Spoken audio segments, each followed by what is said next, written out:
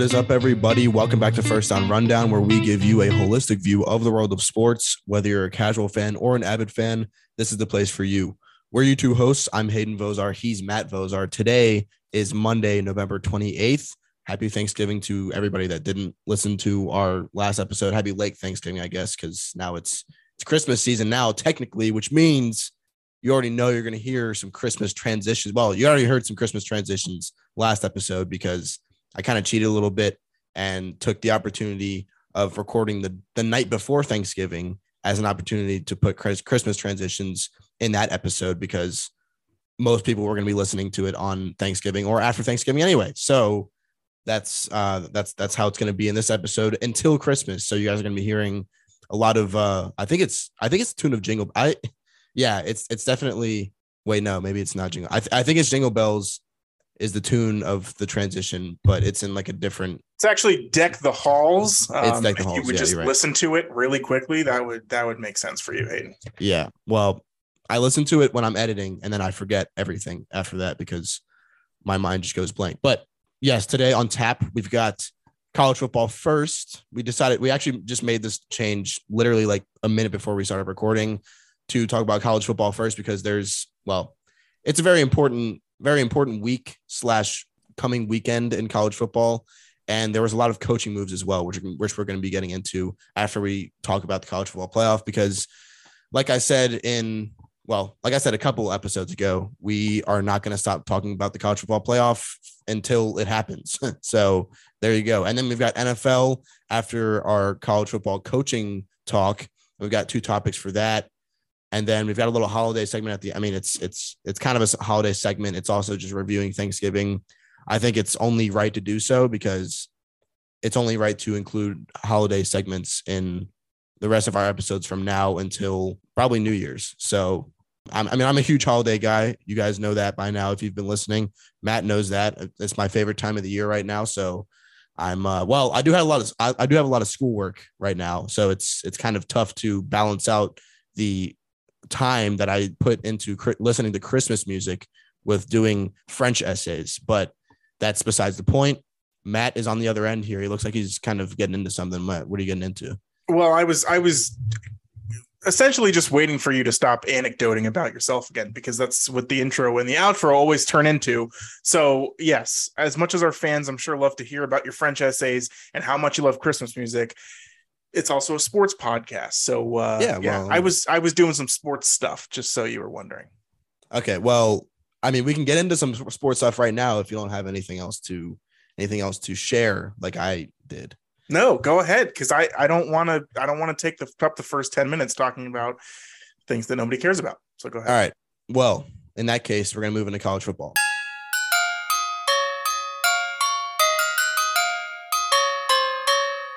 So this past weekend was the last week of the regular season in college football, and we had some major losses by potential college football playoff candidates. Clemson, LSU, Oregon are all out of it. And Ohio State also lost against Michigan, and they are most likely, there might be a scenario where they can get in, and we probably will go over that. But yes, Ohio State was also not really supposed to lose to Michigan in Columbus, and they ended up doing so in dramatic fashion because they lost by like 22, 23 points. So meanwhile, TCU and USC were the favorites to make the top four going into last week, and both of them won their respective games to further solidify their arguments to get into the college football playoff. Obviously, the top four teams will all be favored in their conference championships coming up this weekend, and this sets up for a very simple Final Four, you would think, but as we saw this past weekend, it might not end up that way. And there's a pretty good chance that it won't end up that way. We're going to be going over scenarios like we always do. And we're just going to be talking about which teams lose, which teams will make it in, what's going to happen with all this. And I'm going to let Matt dive into it first and just take it away with, I don't know, one of your predictions about if TCU or USC loses or whatever. Well, I think at first we're going to have to consider, all right, so Georgia's going to be number one, Michigan's going to be number two, or it might even be switched around. Michigan might take number one. And I think they have a pretty good argument for that. As much as we both have kind of not really loved Michigan over the past few years, they have done it, right? Especially last year and this year. They've just beaten all of the teams on their schedule. They've won the Big Ten championship. Well, they did last year, and they probably will again this year. And they made it to the college football playoff. And especially this year, after losing a lot of talent to the draft last year, as well as losing, I think, both their offensive and defensive coordinators, they just come back and do it again, right? And so Michigan actually has two 20-point wins over top 10 teams, being obviously Ohio State this past week, but then also Penn State, I guess almost a month ago at this point. Penn State is 10-2. Their only two losses are to Ohio State and Michigan, and they're a really good team. Michigan beat Ohio State by 22 points. They beat Penn State, I think, by 23 points. And Georgia, they've been dominant, but they haven't really had the quality wins that Michigan has had. So that's all to say. And again, that's kind of just, projecting here. Michigan could be number one in the standings, but they might not be. Either way, it's going to be Georgia 1, Michigan 2, some combination of those two teams as the top two teams in the college football playoff. The question is, will either of them lose? Okay, so Georgia's playing LSU in the SEC championship, and Michigan is playing Purdue in the Big Ten championship. I don't think either one of them will lose, but the point of the topic here is to talk about if one of them loses. If one of them does lose, if one of them do suffer a loss, if there's losses that will occur between the two of the teams. If one of them do not win this week. Yes.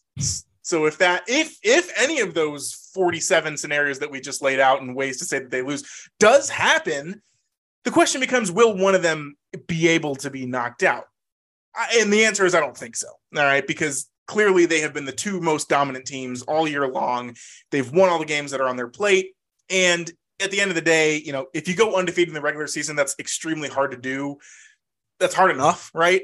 And then theoretically, the conference championship, you're winning your conference is a very big deal. And the reason for that is because the other team that you're playing is the other best team in the conference. Now, for the SEC and the Big Ten, respectively, which Georgia and Michigan are both representing here, they're both broken up into divisions. So technically, the second best team in the SEC is Tennessee, but LSU is the top team from the SEC West, and that's why they're going to be facing Georgia. Similarly, with the Big Ten, Michigan's the best team in the Big Ten. Ohio State is the second best team in the Big Ten. Penn State is the third best team in the Big Ten, but they're all in the Big Ten East, whereas you have in the Big Ten West, basically a bunch of 7-5 teams. So Purdue, Iowa, Minnesota, Wisconsin, I think, like they're all kind of around there. And that's why you have Purdue representing the Big Ten West and playing Michigan in the Big Ten championship. But the thing is, these are still good teams, and it's your conference championship. And so I think that having the best regular season record will trump, at least in this part, not winning your conference championship, just because of how dominant these teams have been throughout the regular season. Okay. And because, as we know, the SEC and the Big Ten are the two best conferences in college football, bar none. Okay. So if you go undefeated in your regular season in the two toughest conferences in football, and then you lose your conference championship being one of the basically hardest games to win in the entire country, then yeah, you should still deserve a spot and kind of be claimed as one of the top 4 teams in the country. So that's kind of my first part here on Georgia and Michigan. I think that regardless of whether or not they each win their games, even if they both lose, they still have a good enough argument to be in the top 4. They might not be 1 or might not be 2, but I think they'll still be in the top 4. Hayden, if you don't think so, go ahead and tell me. If not, let's get into TCU and USC, who are the other 2 in the top 4 right now. No, I definitely agree with you. And I think that Georgia should be 1 basically no matter what. I think that Michigan kind of deserves to be 2 at this point, just because they've been high in the rankings ever since the college football playoff rankings have been a thing since, a few weeks ago. And I do want to stay on the topic of the Big Ten really quick before we move into TCU and USC. And that is because, like I said, Ohio State also lost, but if you look at their team, they're still one of the best teams in the country. They score some of the most points out of any team in the country. They have some really good. They beat Notre Dame early in the season, which wasn't really considered a good win earlier this season. But now Notre Dame's number 19, and they weren't really in the game at all against USC this past weekend. But that's USC, and so Ohio State, like their wins aren't that good because, like we say, they're in the Big Ten. They beat Penn State by a good, I think, 20 points ish. And right, like they have one of the best offenses in the whole country. But now, just because they lost one game to Michigan, and just because the Big Ten is so lopsided in terms of the Big Ten East and the Big Ten West being like totally unequal in terms of power rankings or power index of teams in each of those divisions, I think it's a little bit unfair that Ohio State isn't even really going to get considered at this point. Like we said, like they might still get in somehow, but it's going to take a lot. And it's also like the College Football Playoff Committee, they value conference championships a lot. Like Matt was saying, if you don't make it to your conference championship, you're almost for sure out of it, because they're going to take most likely 3 conference champions and then one other team from one of the conferences that had their conference champion already inducted into the college football playoff. And then they're going to take kind of like that second best team from that conference, usually the SEC.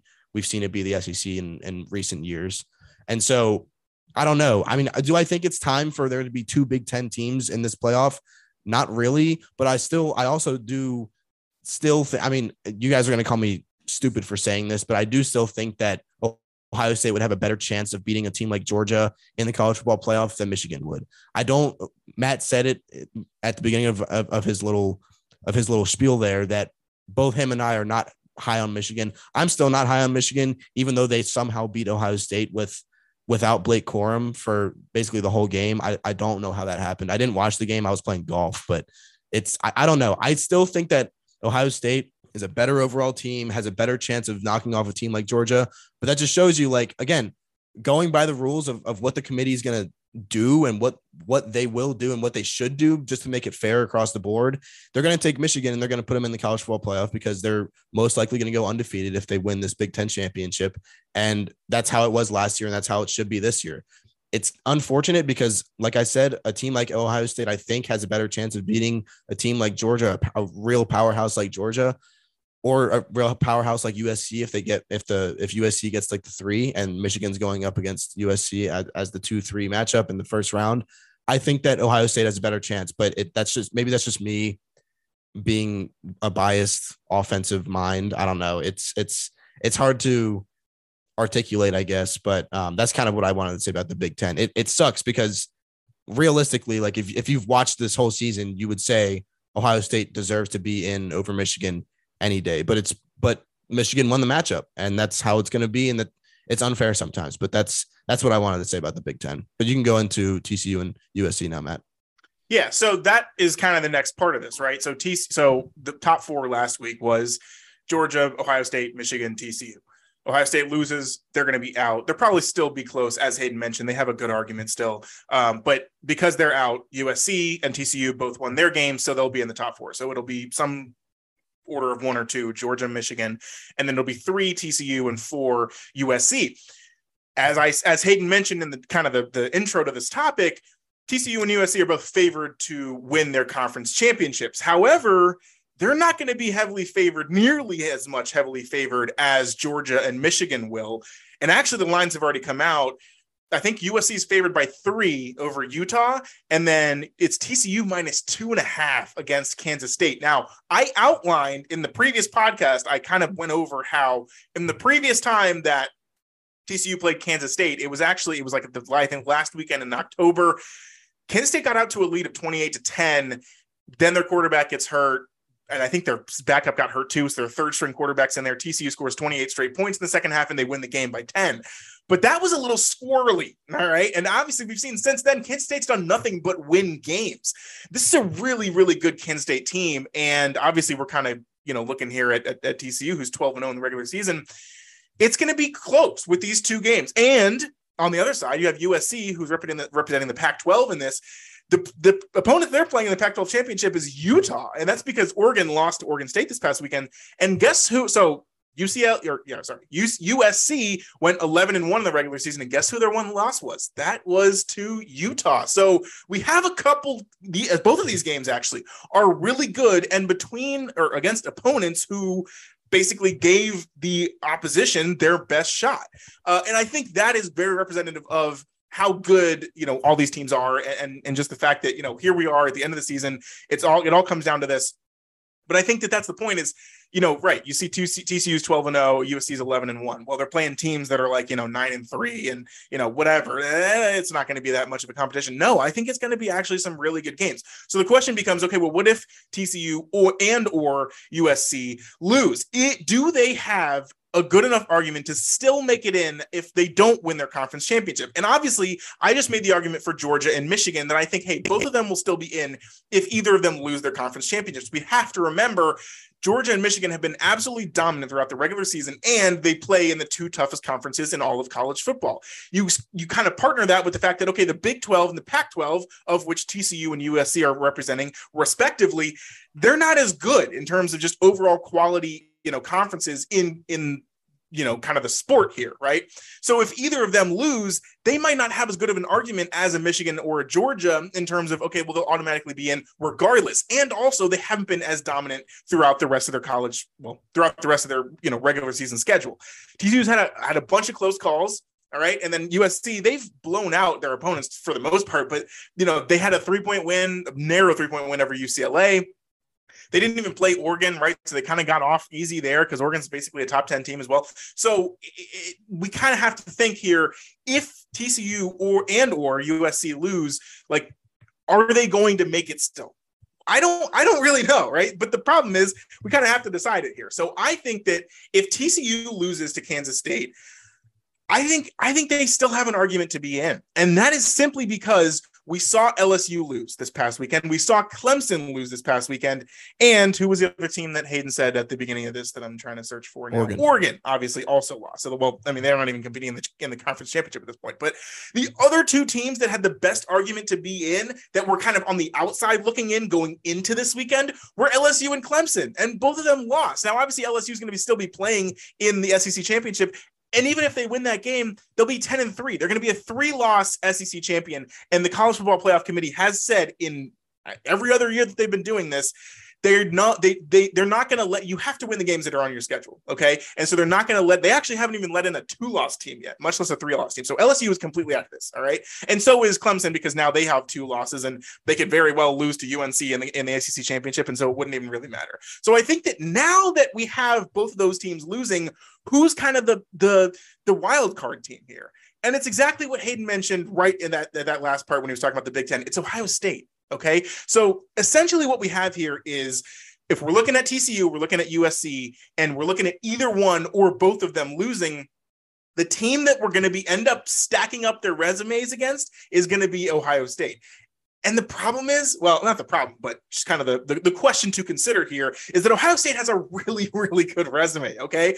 I think they had the number 1 points differential in the entire country coming into this game. I think they were second in the entire sport in like points per game, all this stuff for Ohio State coming into that game. And obviously they blow it to Michigan, but like, that's still a really loaded team, man. And I don't know if you kind of match up the college football playoff rankings and projections and everything like that, if TCU loses really badly against Kansas State in the Big 12 championship, well, okay, they still went undefeated in the regular season. I think they might be able to get in. But USC, yeah, they're a great team. Caleb Williams is probably going to win the Heisman, right? But if they lose to Utah, who they've already lost to, they'll be a 2-loss team. Are you really going to be able to let in a 2-loss USC team who has basically lost both their games to the same team in Utah, who I think, they're 9-3. They're not terrible, but they're not like the class of the conference by any means.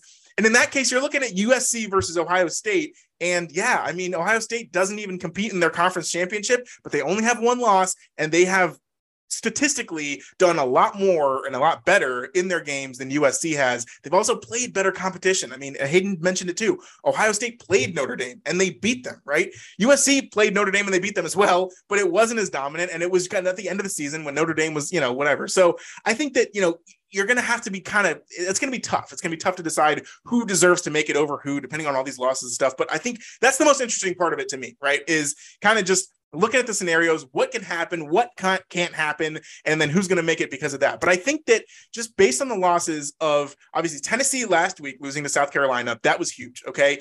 And then LSU losing to Texas A&M this past weekend, as well as Clemson losing to South Carolina. Interesting enough, South Carolina, actually, now that we come away from this, is the complete spoiler of everyone's college football playoff hopes and dreams. Yeah, because they literally, like, Tennessee was bona fide to get in. Like 100% would have gotten in because their only loss was to Georgia, who's the best team in the country. And then pretty much the same for Clemson, who, you know, their only loss is to Notre Dame, who's a top 15 team in the country. They win the ACC, but no, South Carolina denied both of them. And so now, you know, they've completely played spoiler to all of it. So it's just ironic that happened. But I think that the story coming away from this is that both LSU and Clemson lose, and then obviously Tennessee lost last week. That really only leaves you one kind of wild card team that is not going to be a conference champion that may have an argument to get in. And I think that's Ohio State. So if I'm missing something, Hayden, just, you know, kind of go ahead, give your thoughts, you know, whatever you think. But that's really what it comes down to me is like, we could actually see multiple of these top four teams. We could see multiple teams lose their conference championship, but still get in simply because there's not really another great team to kind of supplement that and really kind of, you know, push someone else out. Yeah. The last thing that I would mention, and this might not even really be a thing, but it's point differential in the conference championship. So I was talking about this with one of my friends today, and I was saying, okay, what if TCU and Ohio and USC both win their conference championships, but say TCU beats Kansas State by 4, okay, and they still cover the spread, but whatever, they beat them by 4. Say USC beats Utah by like 21.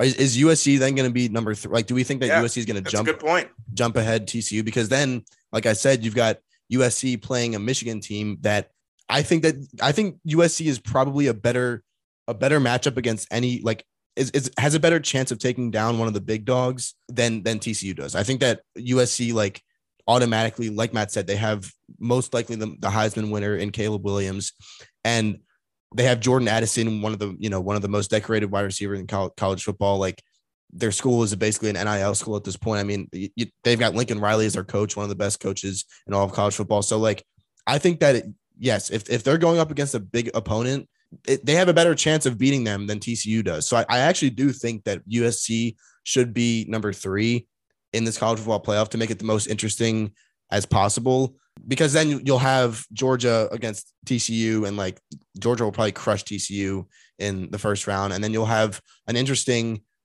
Michigan USC game, which if USC wins that, then they could also go on to beat Georgia. I think in my personal opinion, I don't think I've said this yet, but I was talking earlier today with my friends about it.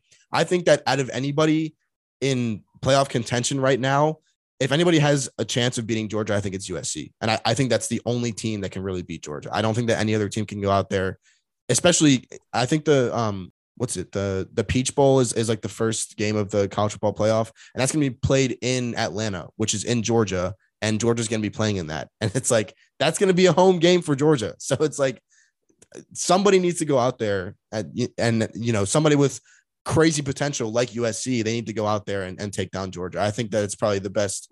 I don't know. It's best case scenario either way if USC gets in, but I think that if you put somebody at the 3 because they have just a better resume overall, I think it should be USC over TCU, but that's just my opinion. All right. So that was some great stuff right there. I think that you are covered on your college football playoff needs. Now that, and obviously we'll see the rankings on tomorrow, technically on Tuesday, you know, whenever you're listening to this, and it won't be that surprising, but I think it really will depend on what happens in the college football championship games this coming Saturday, which I think it's going to be another great weekend of college football. So get excited about that. But a lot of other stuff happened kind of off the field here with coaching situations all over college football. First, and it transpired. It was so funny. We were going to talk about this, the whole Lane Kiffin. Is he going to go to Auburn? Is he going to stay at Ole Miss? Who's Auburn going to hire? All this was going down, and I'm like, I know exactly what's going to happen here. And I even told Hayden beforehand, I'm like, I have the perfect topic for this thing. Yes. And then, of course, the news drops like 2 hours before we're going to to record the podcast that Auburn hires Hugh Freeze, who is the current, but also going to be former head coach of Liberty.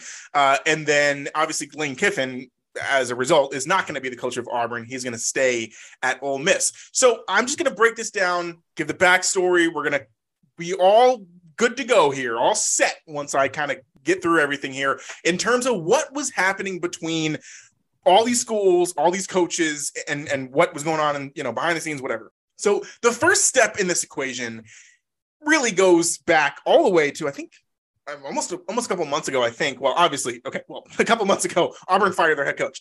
We knew that Brian Harsin was going to get fired at Auburn, pretty much before the season even started. And we actually did kind of a special on that earlier in the year. I think about probably a couple of months ago there, Hayden. I think when we talked about Brian Harsin, he got fired, but there was the whole, basically everyone in the organization, everyone in the school basically wanted him fired even before the season started. Mm-hmm. So long to Brian Harsin, but he's making a cool, I think $20-something million in a buyout. So good for him. Then it became Hugh Freeze, who again was coaching Liberty at the time, signed an extension. Now you're saying, what the heck? He just signed an extension, but he left because now he's going to be the coach of Auburn. Well, here's what goes on behind the scenes that is a little bit fishy with all these other organizations, these big programs. What will happen is if a smaller school knows that their coach is really good and going to be hired somewhere else, or has a good inkling that he might be hired somewhere else, what they'll do is they'll sign him to an extension, okay, which essentially earns him more money under their contract. And what happens is the school that hires that coach, which is usually a bigger school with more money, that school has to pay the buyout of the coach who they hired or essentially took from the smaller school, okay? So if the smaller school was to pay out the rest of the contract, they would have to pay from their own pockets. They would have to pay that coach because they signed the contract with that coach. But if the other bigger school takes that coach and hires the coach away from the smaller school, the bigger school is responsible for paying that buyout of the coach that they hired. So essentially, they're going to be paying the buyout of the contract clause that they signed with the smaller school, as well as paying that same coach a salary on top of that for whatever they agree to in their contract negotiations when they hire them. So the point here is that Liberty, knowing that something was going to happen, because Hugh Freeze is actually a really good coach, and I'll get into that in a little bit here. They knew that Hugh Freeze was going to be hired, whether it be Lane Kiffin goes to Auburn from Ole Miss, and then Ole Miss wants to hire Hugh Freeze, which he actually did coach there before. Whatever was going to happen, they had a good feeling that they would probably be losing Hugh Freeze in this mess. But what they did was they hired Hugh Freeze to an extension such that when he did get hired by a bigger school, that school would be responsible for paying the rest of his contract. And Liberty wouldn't have to pay out of their own pockets, which is a big deal for a smaller school like Liberty, who can now use that money to go recruit. They can now use that money to go get another coach, whatever they want to do, right? But they're not responsible for all the millions of dollars that they essentially now owe Hugh Freeze. Whatever school hires Hugh Freeze, now they're responsible for paying for it. So that's what Auburn now has. But obviously Auburn has a ton of money, more money than most of the schools in the entire country. So that's kind of the situation here and the backstory of why Hugh Freeze was actually extended, but then basically stolen. And so now he's the coach of Auburn. So who is Hugh Freeze? All right. So Hugh Freeze is actually the coach of Ole Miss, I think like 6 or 7 years ago, maybe even longer than that, when they kind of had their first real good run at being a top team in America. It was actually during the first year of the college football playoff rankings. I think Ole Miss was up there at like number 2, right? And they had a really good team, and Hugh Freeze was their coach. Well, what happened? Well, as such, with any SEC school that kind of comes out of nowhere, it's usually because they were breaking the law somehow. And that's exactly what Hugh Freeze was doing. Okay. So he was essentially lying to a lot of the parents of recruits and also other people within the organization, saying they had more money than they did or whatever they were doing. He was also paying kids behind the closed doors, which every school was doing this before NIL. Okay. I can't say this enough. Every school, especially in the SEC, all schools were paying for players before this NIL thing. But regardless, it went public. Okay. And so Hugh Freeze was now breaking all these NCAA rules. And so he basically had to get the heck out of there. Ole Miss basically fired him for that. He wasn't really doing much for a couple of years. And then Liberty hires Hugh Freeze. And then I think either during his time at Liberty or like before he got there or whatever, he had like a sexual assault case against like a collegiate undergrad woman, and it was like a huge thing. But Liberty was like, classic Liberty. We don't care about any of that allegations or whatever, or however much he was breaking the rules when he was at Ole Miss. Well, let's hire him to be our football coach because we want to win football games. And guess what they did? They won football games, because the irony of it is Hugh Freeze is not a really good guy. Like, his personality kind of sucks, and his meaning and whatever he wants to do in his free time, like, that's all kind of bad, but the guy can coach a football team and he can win games. We saw this happen at Liberty. They were a nothing program, extremely small. They were in Lynchburg, Virginia. And here they come in the independent. Basically, he turned the entire program around. I mean, he got Malik Willis drafted in the 3rd round. That never happens for a Liberty program, which is now on the map as far as, college football premises go. So this is this guy. This is who Hugh Freeze is. And so essentially what Auburn is saying by hiring Hugh Freeze in this instance is that we don't care. We don't care about the allegations. We don't care that this guy kind of sucks. We don't care that he's done all this bad stuff in the past. The guy can win football games. And at this point in the SEC, where everybody else is getting really good, you got Ole Miss now, obviously under Lane Kiffin, is doing really good. Tennessee under Josh Heupel, the second best team in the SEC this year. The SEC is getting really good. And Auburn, a team that previously was the top-notch SEC program and one of the big dogs, they were always competing with Alabama for basically the SEC championship every year, has now gotten left in the dust. They were 5-7 this year. Okay, so Auburn, and again, like I said, they're a huge program, tons of money behind the school.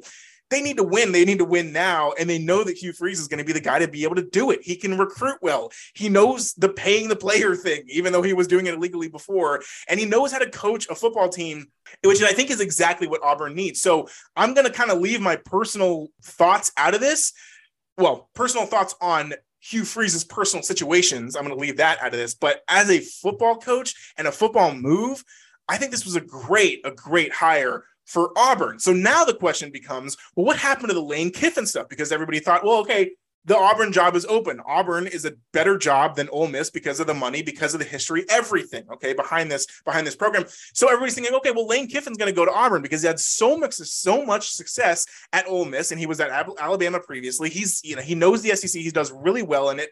So he's going to go to Auburn, right? Well, no, and we actually even talked about that on the podcast. Hayden even suggested it before a lot of the people even started talking about him as like, okay, he might actually be going to Auburn. So props to Hayden for a good prediction there. Yeah. What's the reason that Lane Kiffin did not go to Auburn, though? There's a lot of stuff I think a big chunk of it is literally he just likes being at Ole Miss. He's like a god there because of how much he's transformed this program and how good they are compared to really the middling success that they've had to lack thereof in the past years. Okay. So he's brought a lot of success to a program that previously didn't really have much. And now he's here and he's doing well and he's got it under control. He did great in the transfer portal. He's recruiting well. So he's got a kind of a thing there going at Ole Miss. And he doesn't really want to leave that. I totally understand. It's a lot. You're in a fishbowl when you're in Auburn. All the boosters, all the fans. It's Ole Miss times 100. So did Lane Kiffin really want to step into that? Probably not, especially after all the success and all the, the respect that he's garnered being at Ole Miss and doing so successful at Ole Miss. What does Lane Kiffin want, though? I think he wants Bama. And I don't know when Nick Saban's going to retire or quit or be fired. I don't know when that's going to happen. It could be 10 years down the line because he basically is a robot at this point.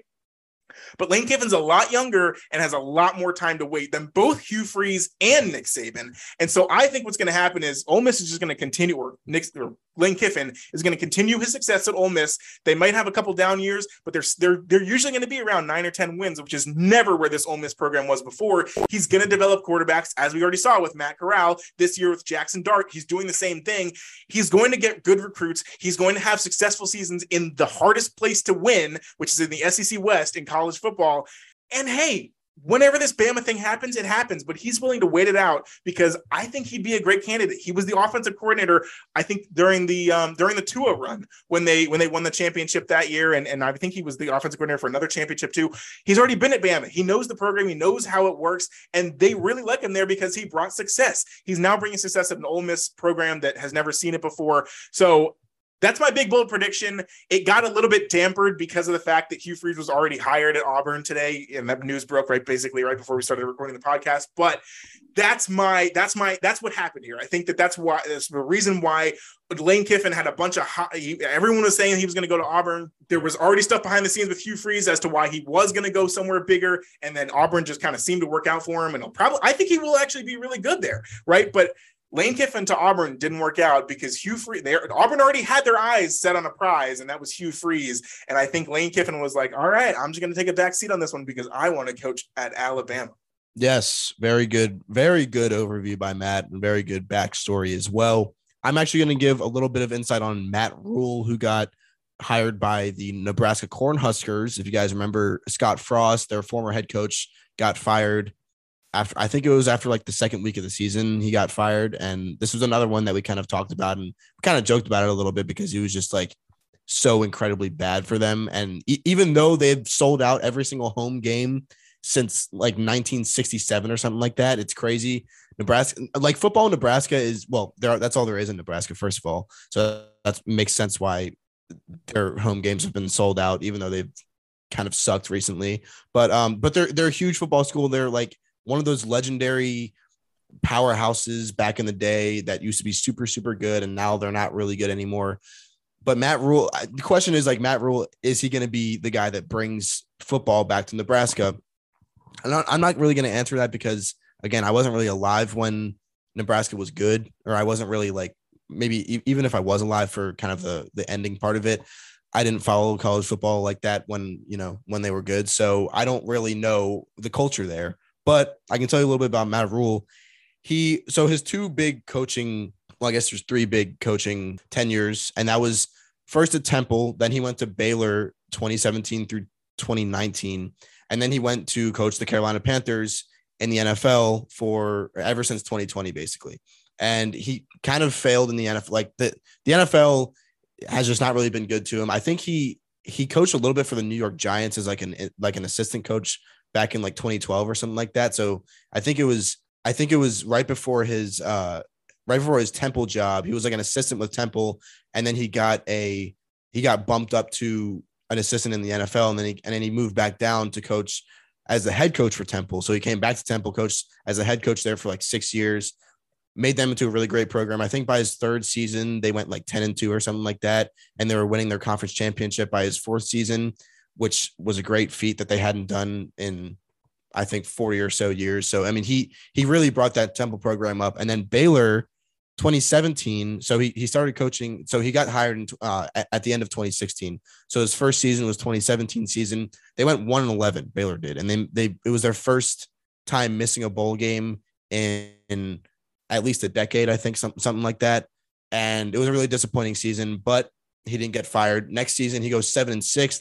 He went 6-6, and they won their bowl game. So 7-6, and then the next season, 2019 season, he takes them 11-1. And it's like, so you took them 1-11 in his first year, then 7-6, which is like the most middle record that you can have. And then 11-1 after that. It's like three perfect tiers of just bad, middle tier, really good. It's pretty incredible what he did for the Baylor Bears. And then that's why he got hired as the Panthers head coach, because he was so good at Baylor and he turned around their program so fast. Now, do I think that Matt Rhule's downfall at Carolina was his fault? I don't think it was at all. I don't know the name of their GM, but their GM has made some of the most questionable choices that we've ever. I mean, he's basically given away his whole team. He fired Matt Rhule, then they traded Christian McCaffrey away. Their quarterback room is probably the worst quarterback room across the whole league, even though they have three guys. They got PJ Walker, who I think should be the starter, Sam Darnold, who actually looked kind of decent this past week, and then they've got Baker Mayfield too. Baker Mayfield's probably the worst one out of the three of them. I don't know what happened with Matt Rhule at Carolina. Maybe he's just not really built for the NFL. Some coaches are like that. They just thrive. Nick Saban is a perfect example of a guy like that. He thrives in college, but in the NFL, he just can't really seem to do anything. And so do I think that Matt Rhule is going to have a lot of success at Nebraska? Yes, I really do. I mean, this is what he's been doing basically his whole career. He's just been going to college schools and turning their program around almost immediately.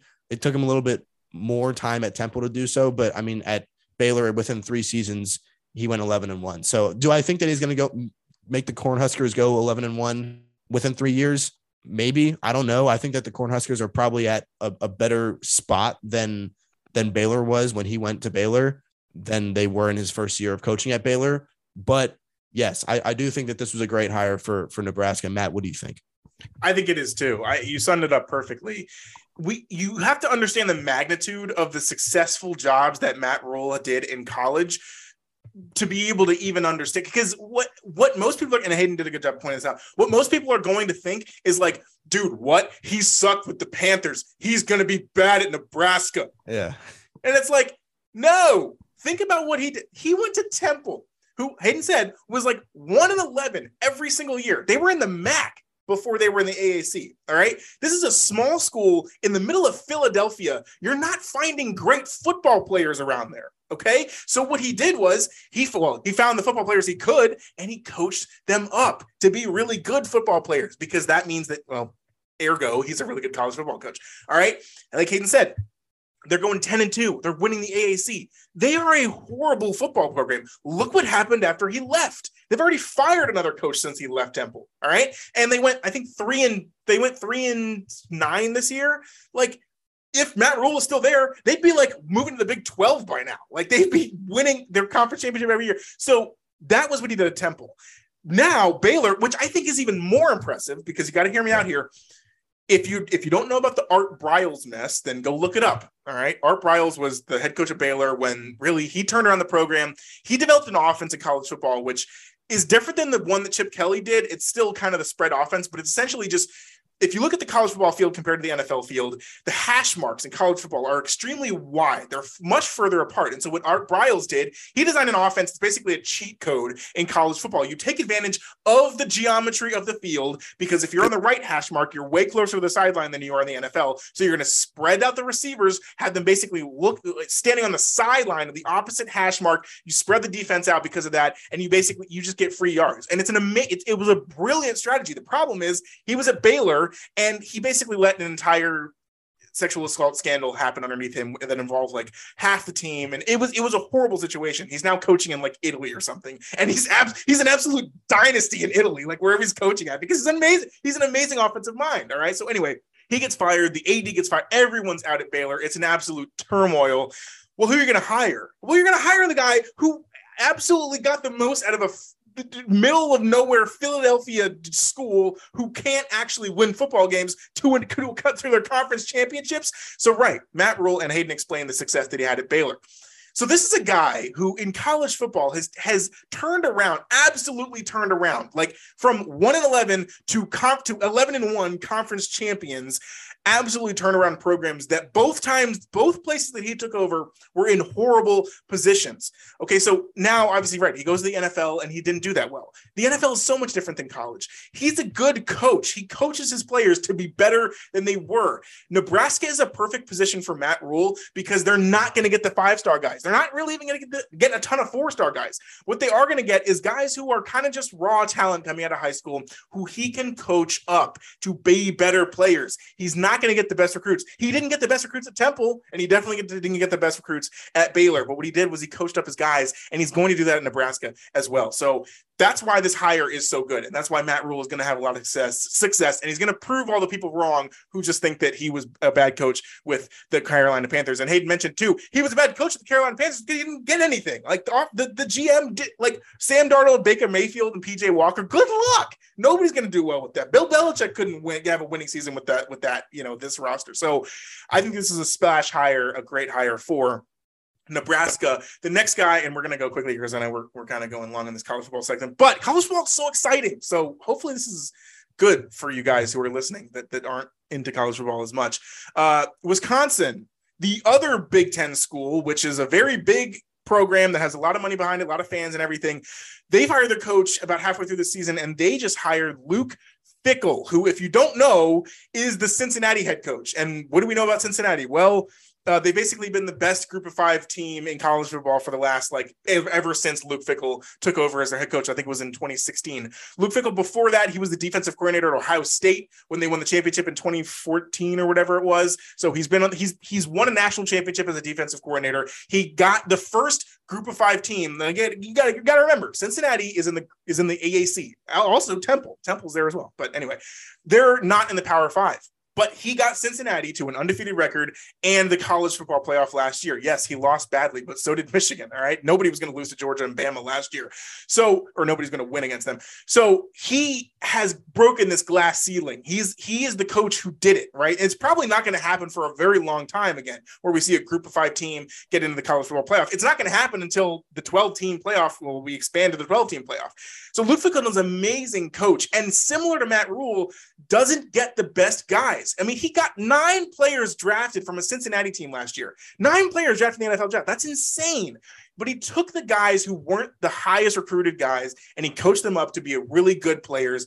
And he has his team rolling. Even this year, the team lost 9 NFL prospects last year, and they're still 9-3 this year. They're not going to play for the college for their conference championship, but like, they should have been 2-10 this year, and they're 9-3 because of the coaching job that Luke Fickell did, taking over a Wisconsin program. Wisconsin is basically Cincinnati of the Big Ten. Like, Wisconsin is the exact same program. So I love this hire as well. I'm a little surprised that Luke Fickell left, though, because there's been a lot of times where he interviewed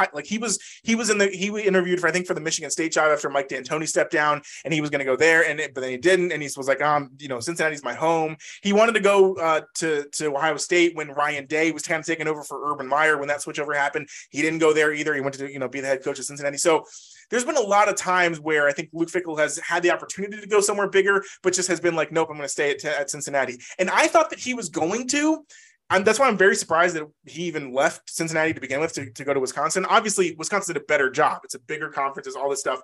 But I think that Cincinnati's moving to the Big 12 next year. Okay, so that's a big deal. And I think something that if it didn't go well, his coaching prowess wouldn't have been as high, right? He wouldn't have been a highly touted guy, such a respected person. If you go to the Big 12 and you start trying to recruit in Texas and all those schools are already taking all those players up, it's going to be a little tough, right? So I think that this is kind of a perfect time to move somewhere bigger where if it doesn't work out, it doesn't work out. But if it does work, it can be really, really good for a Wisconsin program that's used to being a winning institution. Hasn't seen much in the past couple of years, but I think Luke Fickell can definitely bring them back there. Other coaching news, just kind of smaller stuff. David Shaw stepped down as the head coach of Stanford, which Stanford, Northwestern, UVA, Vanderbilt, all these teams that have high academic requirements have no chance in the NIL era. No chance, because the academic requirements of getting into the players have to get into these schools. All right. And the schools that previously they were getting into that were such high, like, these guys are just going to take the money and go somewhere else. All right. Then in the world of NIL. So it's a good move by David Shaw because he's getting paid a lot of money. He has already made a lot of money. And he did coach Stanford to their winningest years in program history. He had guys like Christian McCaffrey come out of there. So he's done all he can do. And he's been very vocal about it. He's like, we don't have a chance. And, unless they step up the NIL or try to lower the academic standards, all these schools that are very highly recruited. Michigan is actually kind of the one I think that's kind of breaking the barrier, because Michigan is a very, very tough school to get into and a very great public institution. And Jim Harbaugh is going to, he's somehow kind of figuring out a way to do that. The other coaching news comes out of the Pac-12 as well. Arizona State, they fired Herm Edwards earlier this year as he was not doing well after, I think, 3 or 4 years in his tenure there. They hired the current offensive coordinator of Oregon, this guy named Kenny Dillingham, who has just kind of come up the ranks as an offensive coach in college football. He is now at 32 years old, the youngest head coach in the Power 5. I think he'll be good at Arizona State. It'll probably take a while because he's never been a head coach before, but I think they're probably willing to wait, especially with USC and UCLA moving out of the Pac-12. They'll probably be able to have some success as well with him. So that's all your coaching news. Hopefully it was exciting. Hopefully you learned something, and hopefully you are more excited that I was excited talking about it to you. But let's move into the NFL. Hayden, go ahead.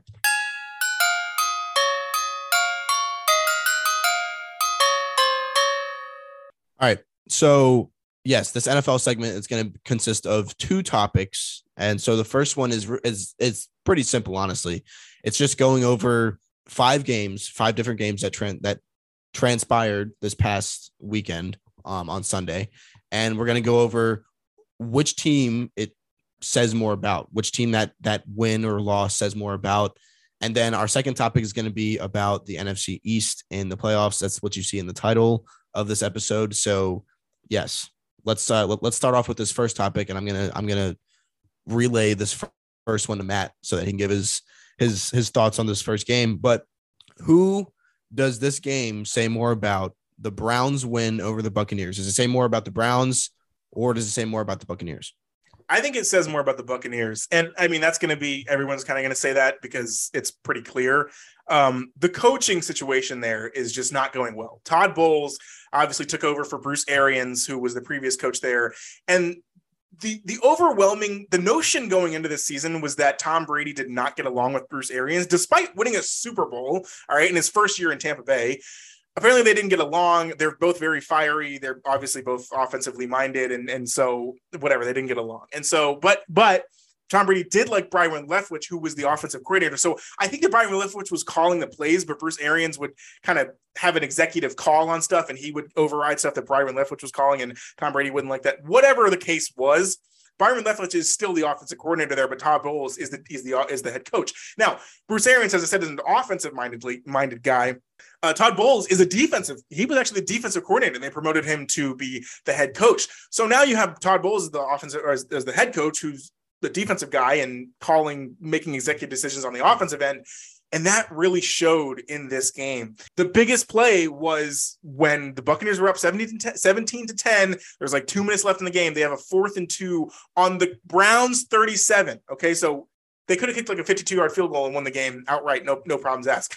What they did was they purposely took a delay of game and punted it to the Browns, who then, obviously go on to score and then win in overtime, which is a crazy thing. But it's like, those types of coaching decisions, you have Tom Brady as your quarterback. And we even see coming out of this game, Tom Brady, the crazy stat for this is Tom Brady, when leading by 7 points in the last 2 minutes of regulation in all of the games in his career, he was 218-0 in that scenario. And now this was his first loss. So something's going on there with the coaching and the Bucs. This definitely says more about the Bucs. It was credit to, obviously, Jacoby Brissett for somehow winning that game, and David Njoku making a ridiculous catch there on like 4th and 10, from the 10-yard line or whatever.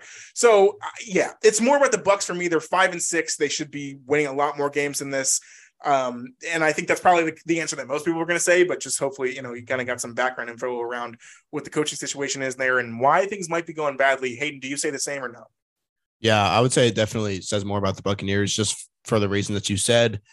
They just aren't that good, but they are leading the NFC South in the playoff race right now at 5-6, which is so terrible. Like that, dude, the NFC South is so bad. They have 2 teams that are 5-6, and then they have 2 teams that are 4-7. And it's extremely hard to watch. But I mean, yeah, like the Buccaneers will probably still make the playoffs they have the best chance to right now, and they have a losing record, which is crazy to say. But moving on to the next one, it's going to be the Jaguars over the Ravens. The Jaguars beat the Ravens this past weekend 28-7, which was a pretty surprising result. The end of that game was also crazy. That game, it was weird because it looked like it was maybe going to go into overtime, sort of, but then there were a bunch of turnovers at the end of the game. There was, I think there was some kind of like 4th down that the Ravens didn't, it was some kind of like 4th down that the Ravens didn't make, and then the Jaguars ended up scoring it with, I think it was, 30 seconds left or like 28 seconds left or something like that. And then, so it was 27-26, and Doug Peterson, being the gutsiest man in the NFL this weekend, he decided to go for it and put his trust in Trevor Lawrence, good old Trevor Lawrence in the backfield. And Trevor Lawrence zipped it out to Zay Jones on the left side on a little out route, and they ended up winning the game. They took a chance. They could have just tied it up with that extra point and made it 27-27, and then taking their chances in overtime. But taking your chances in overtime against the Ravens team that is still really good this year, they still have a great chance of being one of the best teams in the AFC going into the postseason, even though they lost this game to the Jaguars. I think that it says more about the Jaguars than it does about the Ravens. I think the Ravens are fine. They're going to be fine. Matt may have a different answer here, but I know that he loves the Ravens and he was very high on them coming into the season. But I do think that it says more about the Jaguars just because Jaguars right now, I think they're 4-7 after this game. And like, they're pretty, I mean, I don't know, they're pretty good. And they've surprised a lot of people this year. They won, I think, like their first 2 games or something like that. And they had a pretty good winning record to start off the season. They've struggled a lot recently, but this game against the Ravens kind of was a bounce back game for them. Gives them a lot of confidence, getting that 2-point conversion to win it and to seal the game off at the end of the game. I think it's a great win for the Jaguars. It's just kind of unfortunate for the Ravens, and the Ravens kind of just did what they usually do sometimes. And I'll always say it about Lamar. He's a great he's a top 5 quarterback in the NFL. I would love to have him on my team, but he does make some costly mistakes sometimes.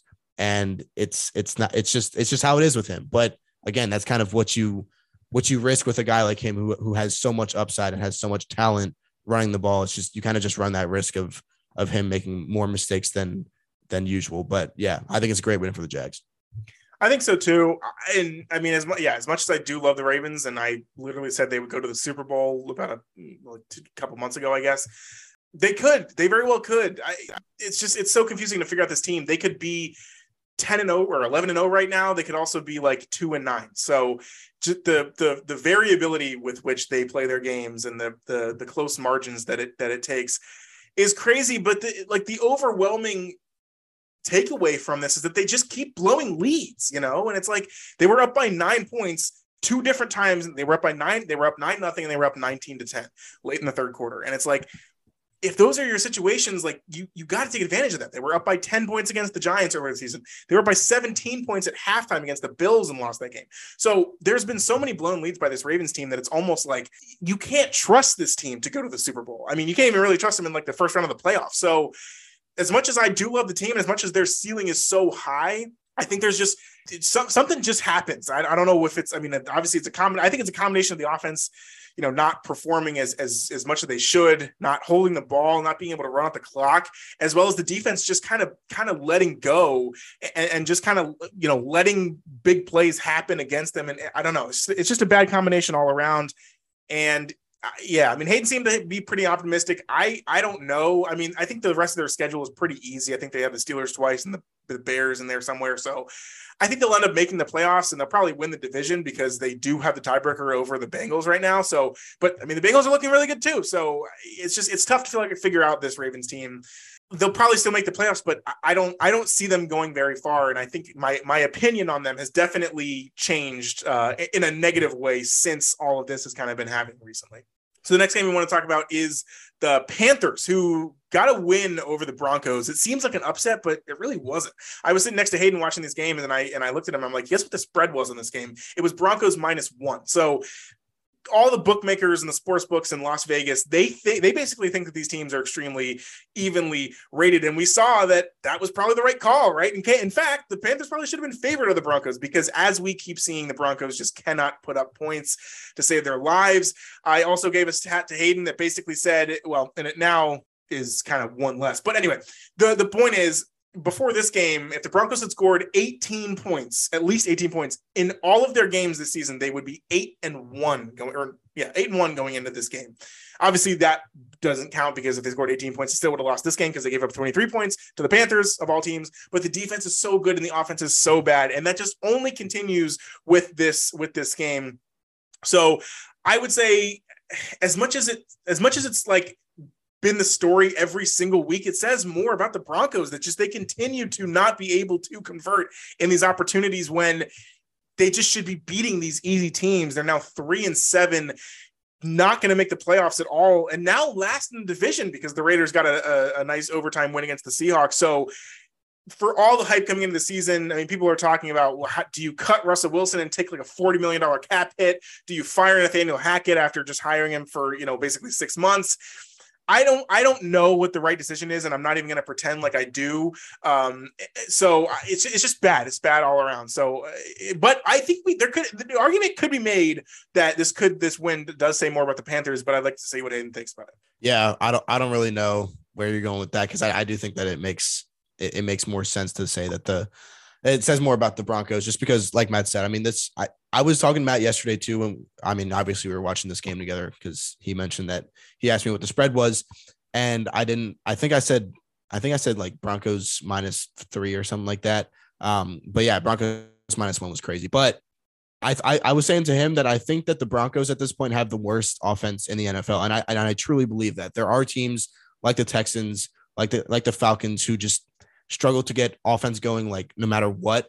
The Broncos, their offense is so bad. And it's crazy because maybe it's just because maybe I'm comparing it to how I see them being and how good they should be based on like just the talent that they have on that offense. They have Russell Wilson, Cortland Sutton, Jerry Jeudy's hurt right now, but they have so much talent on that offense, and it's just what seems like so much talent, and it just can't get going. They traded Melvin Gordon away, or they released Melvin Gordon. They waived him from their team. So now Latavius Murray's the lead back there. Latavius Murray's a pretty good back. If you've ever he's kind of one of those guys that just kind of floats around to different teams and is usually the backup for teams. I think he was last the backup at New Orleans or something like that. He's a pretty good running back, but I don't know if he's going to do that much as a starter. And I don't know. It's like this offense is just really, really bad. And the crazy part is that they still have like 7 more years of this whole Russell Wilson thing to figure out, which is pain for any Broncos fan. So I feel sorry for you Broncos fans out there. Our next one here, our fourth game that we're going to talk about is the Raiders and the Seahawks. The Raiders, like Matt said, got a clutch overtime win against the Seahawks yesterday. I think I think that this says more about the Raiders, just because the Raiders, we haven't really known where they're at this whole season. They look good sometimes, and then other times they look really bad. Both Derek Carr and Josh Jacobs looked so good yesterday.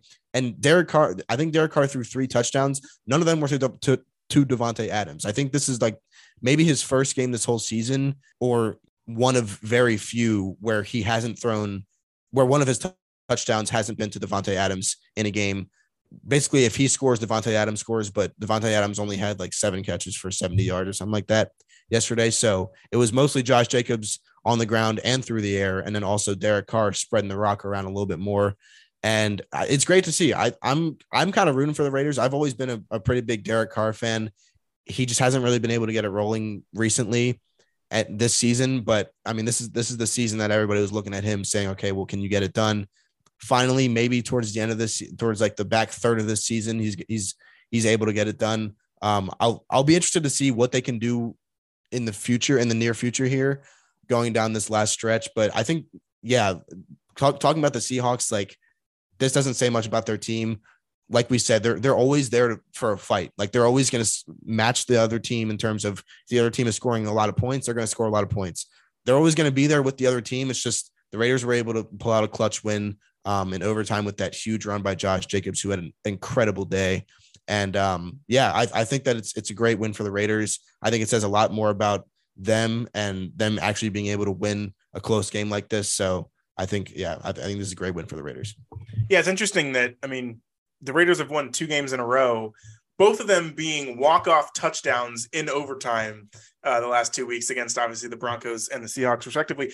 I agree. I think the Raiders are seemingly kind of back on track now, but it's just like they need, let's win a game in regulation. All right. Like let's, be better than the other team in 60 minutes of football and don't rely on a kind of a fluke wide open run for Josh Jacobs. Obviously, as Hayden said, the offense looks really in tune, especially over these, for these last 2 games.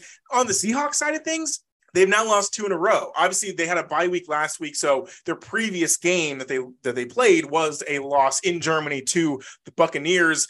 That I think can be kind of, that's kind of a toss-up. You never really know. But giving up 40 points to the Raiders at home, in a game where obviously they scored 34, I think the defense for the Seahawks kind of needs to step it up a little bit more and kind of help out the offense, who, if they struggle, step it up a little bit more. If the offense looks great, then just not allow the Raiders to score 40 points, right? So Seahawks defense, I think, we got to start looking at them, see if they can actually kind of, turn things around here pretty soon. Last game that we're going to talk about, what does this say more about? Obviously, the Chargers win over the Cardinals on a last-second 2-point conversion. Again, I think the Cardinals and the Broncos are very similar in the sense that, like, they just had so much hype coming into the season and just haven't done anything with it, like absolutely nothing. And the offense for both teams just just is not working out. And so in a game that I think this says more about the Chargers, though, just because they were able to get a win on the road in a game where they were favored, but like it's a very, very classic underdog spot where the Cardinals have lost a bunch of games in a row. Kyler Murray's coming back from injury. They finally have Hollywood Brown and DeAndre Hopkins, like the full force of the Cardinals coming back. This was supposed to be a win for the Cardinals at home, and the Chargers just stole it from them. So I think it says more about the Chargers. The Chargers are the better team, though, right? So you do expect the Chargers to win this game, but in the manner in which they did, basically being down almost the entire game and coming back right at the last second and running a great 2-point conversion play to win it. Great win for the Chargers. And then the Cardinals, it's just, I don't watch Hard Knocks, but the in-season Hard Knocks is going on with the Cardinals right now. And I would honestly, this would be the one that I would want to tune in for, because it is probably just horrible to be in that locker room, just week after week, loss after loss, not really knowing if there's going to be, a bounce back in sight, because it just isn't coming yet. So yeah, so those are my thoughts. Hayden, what did this game, or what team did this game say more about? I agree. I think it's the Chargers as well. I think we went 5 for 5 here on agreeing with each other.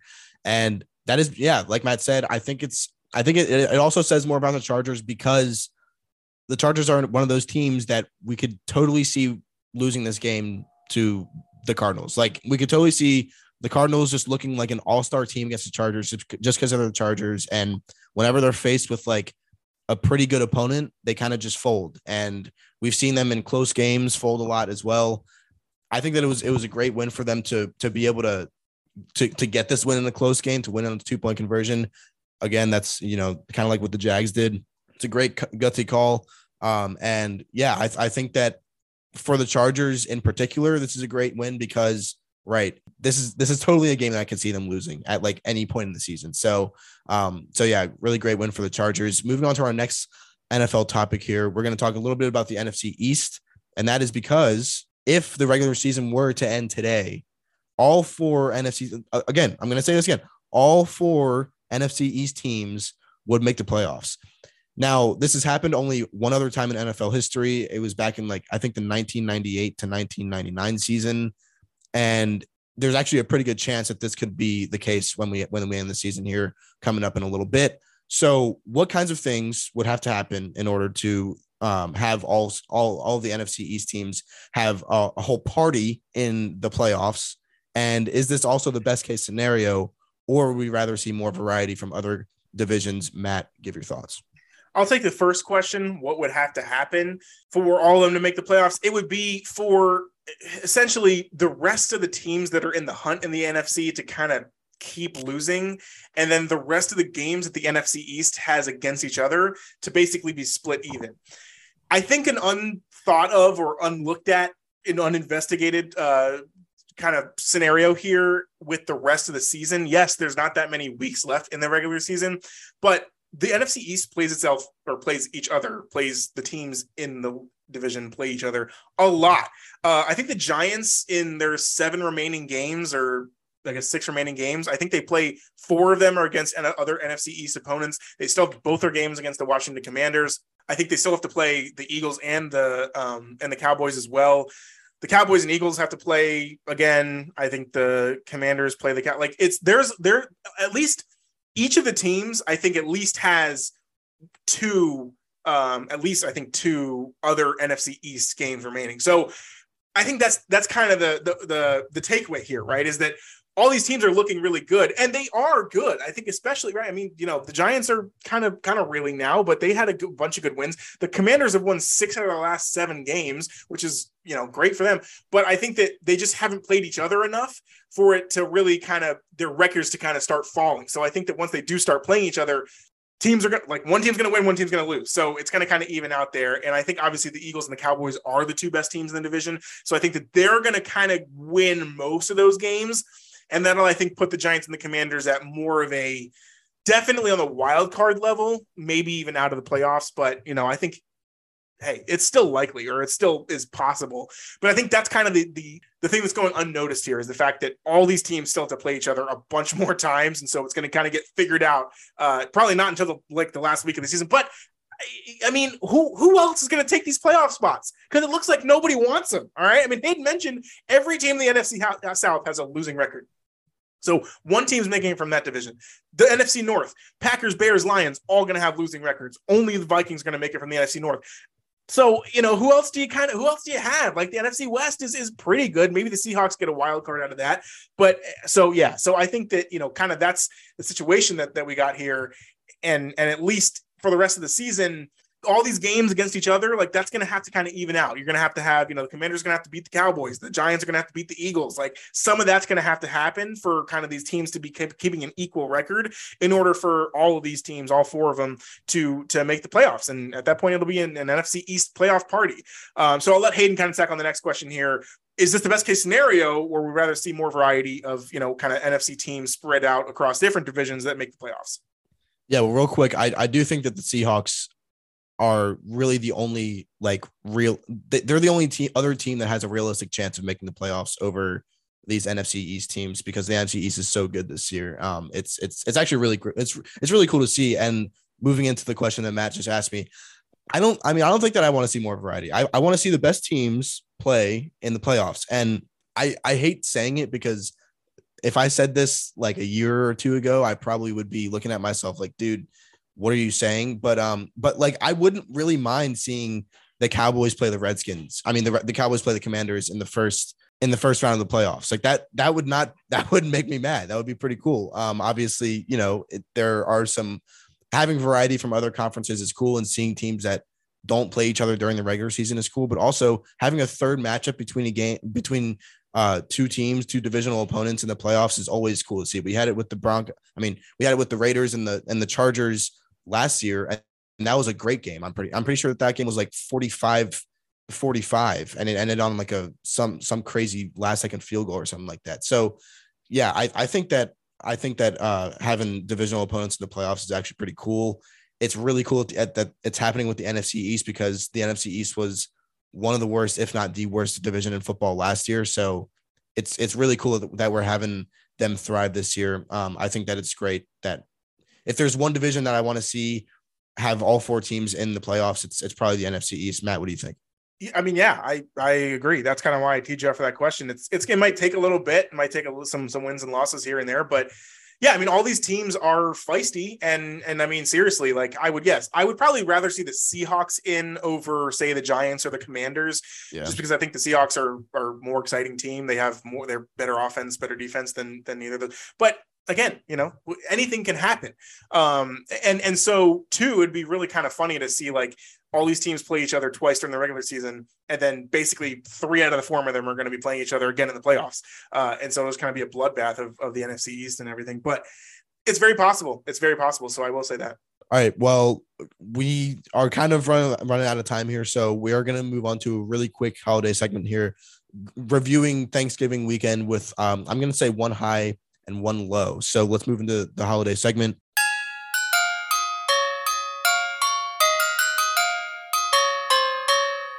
Yes, Matt, just go ahead and give one high and one low from this Thanksgiving weekend, because I can't end off this episode without having a little holiday cheer in here. So one high and one low from the whole Thanksgiving weekend. You had off on Friday from work, and you had off on Thursday, obviously, too. So you had a little 4-day weekend. What was the high and what was the low?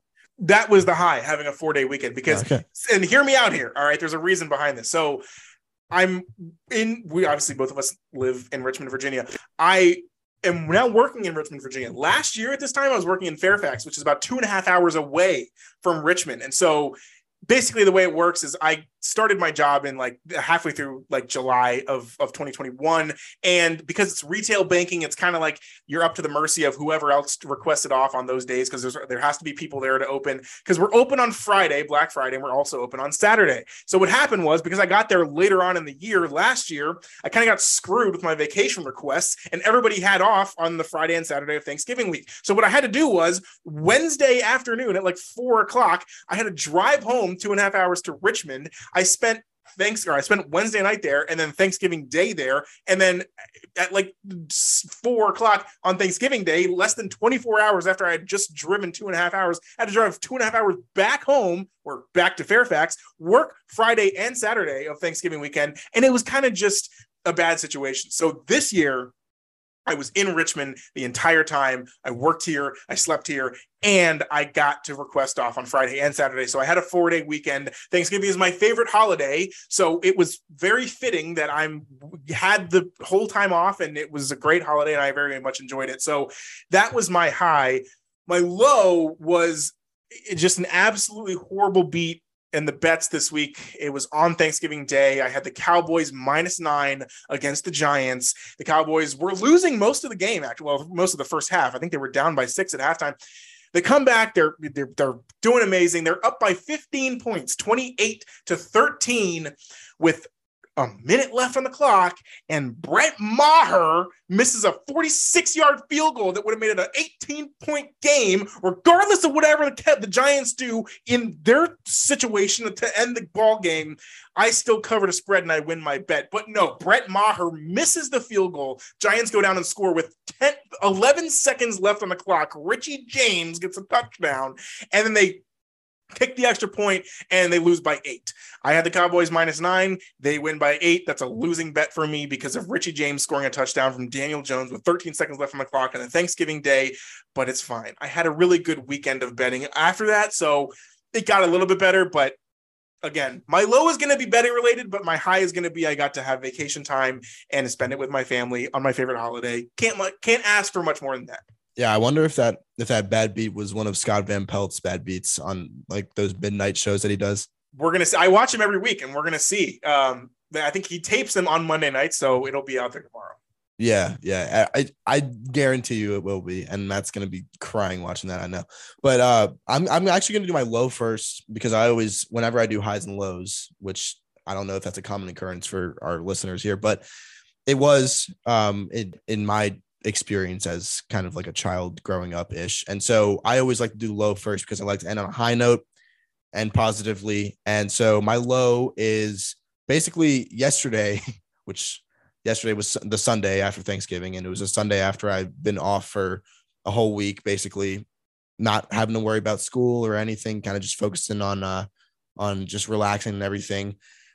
My low was just realizing all of the work that I had to do this week. And like I said at the beginning of the episode, like I have essays to do, but like that is an understatement. I have presentations. I've got exams to worry about. One of them got canceled, which is nice, but I mean, otherwise, yeah, I have a lot of work, and it always seems so much more amplified after Thanksgiving break, because the way that Thanksgiving break falls in my college semester and the way that UVA does it is that basically like we have a week and a half of classes after Thanksgiving break. So basically a week of classes, because the last 2 classes, like the last half week of classes, is just like a wrap up in every class and you don't really learn anything new. So it's basically just a week more of classes, week more of content to learn. And then final exams start or final papers or whatever, like final exam week / 10 days starts. And that's when you have a lot of time on your hands. Like, yes, you have to study a lot, but you don't have to go to class, and you're just sitting there doing final assignments and studying for final exams. Yes, that's fine and dandy, but like having to go to class while having all this stuff to worry about, because it's due like pretty much right after classes end. A lot of my stuff is due right after classes end. So it's it sucks having this much work to do. But again, it's basically like I have to hunker down for 2 more weeks essentially, and then I'll be done until mid-January. So that's good news there. So that's the low, is just realizing how much work I had to do since I didn't do any work over Thanksgiving, which you're not really supposed to do anyway. And then my high was, I don't even know. My high was probably Thanksgiving Day, just because like Thanksgiving Day is just always so great. It's like Matt said, I mean, it's his favorite holiday. My favorite holiday is still Christmas. I think my favorite holiday really is the season leading up to Christmas. I always say that I like that better. So I would consider like all of December basically a holiday. But yeah, I would say that Thanksgiving Day is probably like the second best day of the year, essentially behind Christmas Day. But it was a good weekend, and I hope you guys enjoyed it as well. I hope you guys had a nice time with family, everything like that. And yes, that'll end off this episode. Went a little bit over time. We've probably hit like almost an hour 20 here, hour 15 at least. So really good episode. I think our college football segment today was probably one of the best segments we've ever had in First Down Rundown history, which That's a pretty big feat considering I we agree. have like I definitely agree. yeah, considering we've had like probably almost 100 episodes total between all of our seasons, which is crazy to say. But yeah, I think this is episode 20 of season 3, so we're already getting into the thick of things, and yeah, we're just getting started here with season 3. Hope you guys enjoyed the episode, and you guys take care throughout the rest of the week. We'll probably see you back on Thursday or Friday, one of those days with another episode, kind of more of a freelance episode before this college football weekend, which is going to be crazy, conference championships. So get hyped for that. And yes, we'll see you then. Thank you guys for listening. Hope you enjoyed it, and we'll catch you guys next time.